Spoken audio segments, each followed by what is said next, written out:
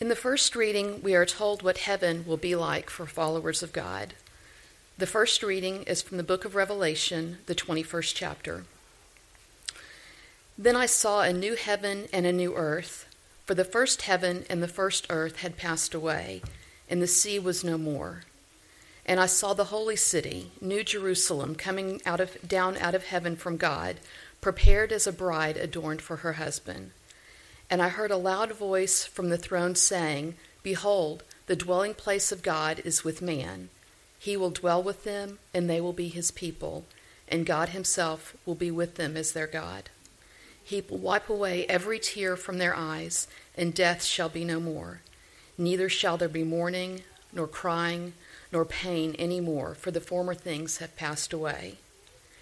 And he who was seated on the throne said, Behold, I am making all things new. Also he said, Write this down, for these words are trustworthy and true. And he said to me, It is done. I am the Alpha and the Omega, the beginning and the end. To the thirsty I will give from the spring of the water of life without payment. To the one who conquers will have this heritage, and I will be his God, and he will be my son. But as for the cowardly, the faithless, the detestable, as for murderers, the sexually immoral, sorcerers, idolaters, and all liars, their portion will be in the lake that burns with fire and sulfur, which is the second death. And on this All Saints' Day, I greet all the saints who are Emmanuel Lutheran Church and visitors and friends. I have before me a copy of the October 15th, 2012 Newsweek magazine. And the headline reads, Heaven is Real. It doesn't say, is heaven real, with a question mark. It says, heaven is real. And my response to that is, well, what else is new? Or as the young people say, well, duh. Right? Duh. Yes, heaven is real. And then right underneath that, it says, a doctor's experience of the afterlife. A doctor. The next page, it had one whole page. It says, my proof of heaven. And it was written by a neurosurgeon, Dr. Eben Alexander. A doctor's experience of the afterlife, heaven is real. My proof of heaven. Now, in 2008, Dr. Alexander contracted an Ebola infection. And that infection affected his brain. And it shut down the part of his brain that's called the neocortex. It's the part of the brain that has to do with thinking and emotion and feelings. He says that's the part of the brain that makes us human. And this E. coli bacteria put him into a coma. And for 7 days, he laid in the hospital in this coma. And while he was in this coma, he had a vision of heaven. And in this article, and in the book he wrote, he talks about the things that he saw. They were wonderful lights and creatures and sounds and all kinds of incredible stuff. He had this vision while he was in this coma. And after 7 days, when the doctors are trying to figure out what to do with him in this coma, he says, my eyes popped open. Now, here was the problem. Dr. Alexander is a neurosurgeon. He's a brain surgeon. And he understands the human brain. And when he heard about stuff like this before, he would always brush it aside and say, well, that's nothing, because the reason people have that experience, these near-death experiences, is because the neocortex is functioning. They may be in a coma, but that part of the brain is functioning, and that's where it's taking place. But in his case, that part of his brain wasn't working at all. And so when he woke up, he didn't know what to make of this. He had the feeling that his self, I don't want to say his soul, but his self was not part of his brain. But his self left his brain and himself and went someplace else and went to heaven. And the only way he could explain that was that, yes, his neocortex was dead, but somehow this had happened to him and it was real. And his conclusion was, heaven is real, and I can tell you that because I've been there. Heaven is real. Well, when he tried to tell his doctor friends about this, they didn't know what to do with it, but they weren't ready to believe what he was telling them. He used to not believe it. And now that it happened to him, he believed it. And while other people told him that it was happening, he said no. Now he was saying it happened, and people were saying no. The same thing happened to St. Paul. Remember St. Paul, he started out prosecuting the church and throwing people into jail. And he heard the stories about Jesus and Jesus' resurrection, and St. Paul said, no, that's impossible. And then on the road to Damascus, the risen Lord appeared to him, and St. Paul said, oh, it's true now. But when he witnessed to the risen Christ, a lot of people wouldn't believe him either. Have you ever had that experience? You know something is true. You know it in your heart. But when you try to share it with other people, they don't want to believe it. That's what happened to Dr. Alexander. Now, Dr. Alexander was a Christian. He was a Christian in name only. Here's his testimony as to his Christian faith. He says, although I considered myself a faithful Christian, I was so more in name than in actual belief. I didn't begrudge those who wanted to believe that Jesus was more than simply a good man who had suffered at the hands of the world. I sympathized deeply with those who wanted to believe that there was a God somewhere out who loved us unconditionally. In fact, I envy such people in the security of those beliefs. But as a scientist, I knew it wasn't true. Now, how could you be a Christian and not believe the very fundamental things about the Christian faith? That Jesus Christ was the Son of God, He died for our sins, He's raised from the dead. How can you be a Christian and not believe that there is a God out there who loves you unconditionally? Well, his scientific training taught him, well, that's not right. And his scientific training also helped him not to believe in what happened to him until it happened. That he learned that science didn't know everything. That there were things that science could not explain, and there are.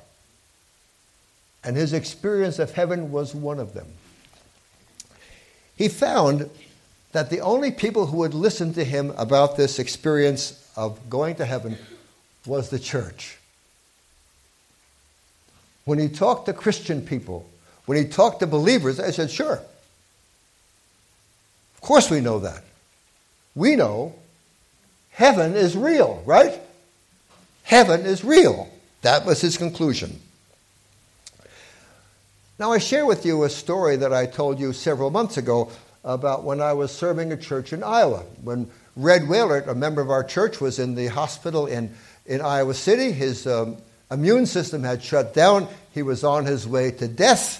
And I went to Iowa City to visit him in the hospital.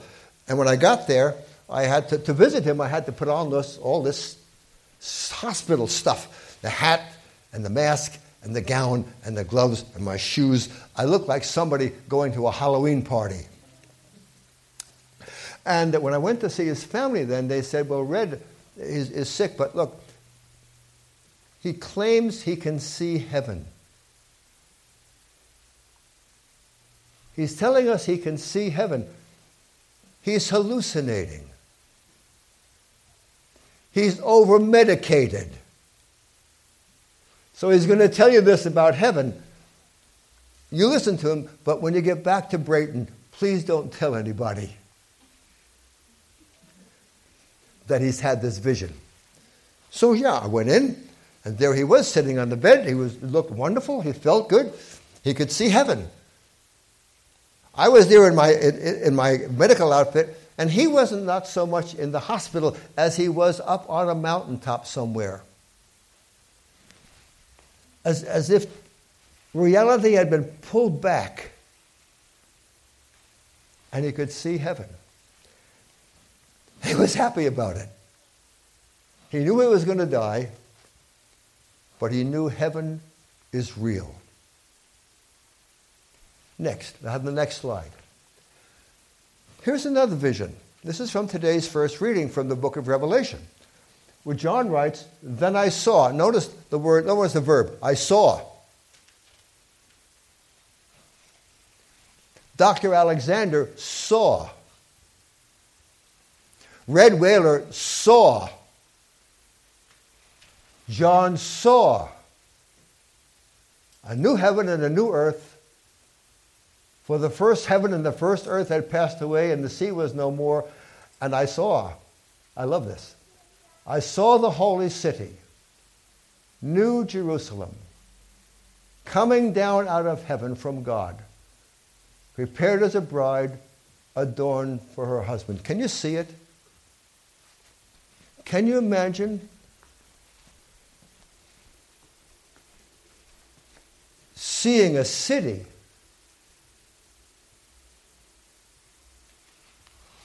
coming down from heaven? Can you see it? John saw it. And he said, it was prepared as a bride adorned for her husband. When I think back to our wedding day, and the bride of 53 years, when I think of her in her wedding dress, most beautiful thing I ever saw. That's what John saw. Jerusalem said yes to the dress.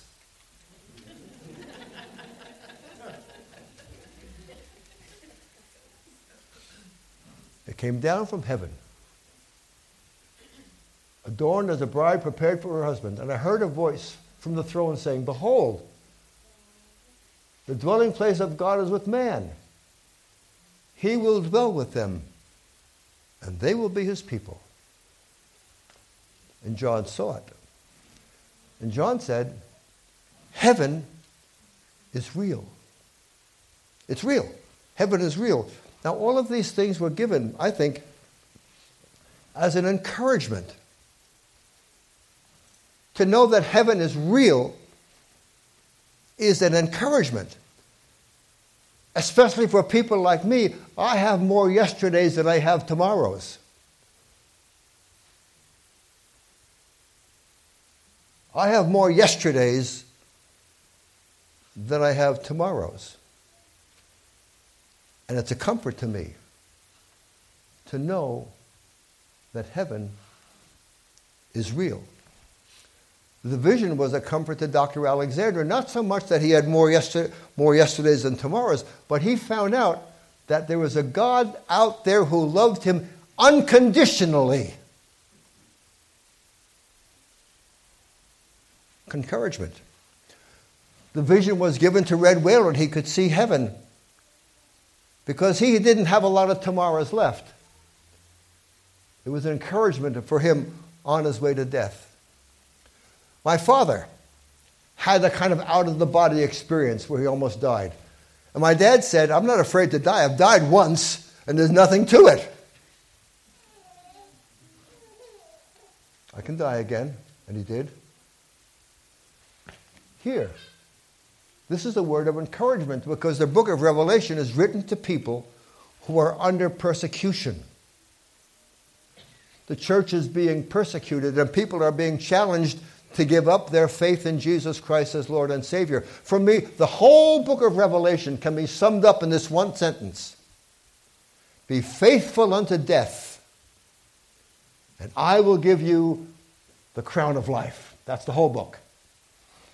Be faithful unto death, and I will give you the crown of life. It's a word of encouragement to people who may well be killed because of their faith. And they're told, look, heaven is real. And it is real. But we don't need the witness of Dr. Alexander. We don't need the witness of Red Wailert. We don't even need the witness of the book of Revelation because we have the witness from someone who came from there, our Lord Jesus Christ. In the 14th chapter of John, on the way to the cross, Jesus said this, "Do not let your hearts be troubled. You believe in God, yes. Believe also in me." And then this, "In my Father's house there are many dwellings." The old translation was, "In my Father's house are many mansions." What it means is in my Father's house, there are lots and lots of rooms. If you can imagine a giant apartment house, in my Father's house there are lots of rooms. If it were not so, would I have told you that I go to prepare a place for you? He had told them, I'm going to get your room ready. I go to prepare a place for you. And if I go and prepare a place for you, I will come back and take you to myself so that where I am, there you may be also. He's going to prepare a room. In our old house, our boys had rooms.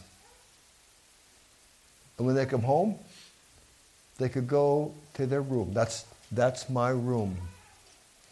And Jesus says, heaven is real. And I'm going to prepare a room for you. So when you get there, you'll have a room. And Jesus said, heaven is real.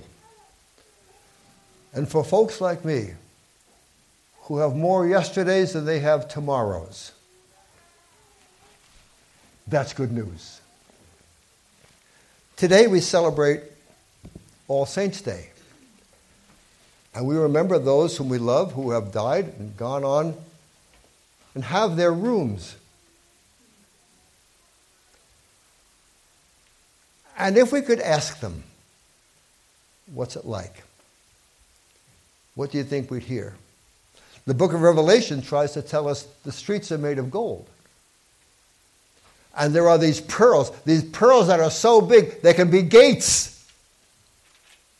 Do you know how big an oyster you have to make a gate out of a pearl? Well, the fact of the matter is that the picture drawn in the book of Revelation, that's peanuts. It's better than that. St. Paul says, eye has not seen, nor has ear heard, nor has it entered into the mind of man what good things God has prepared for us who love him.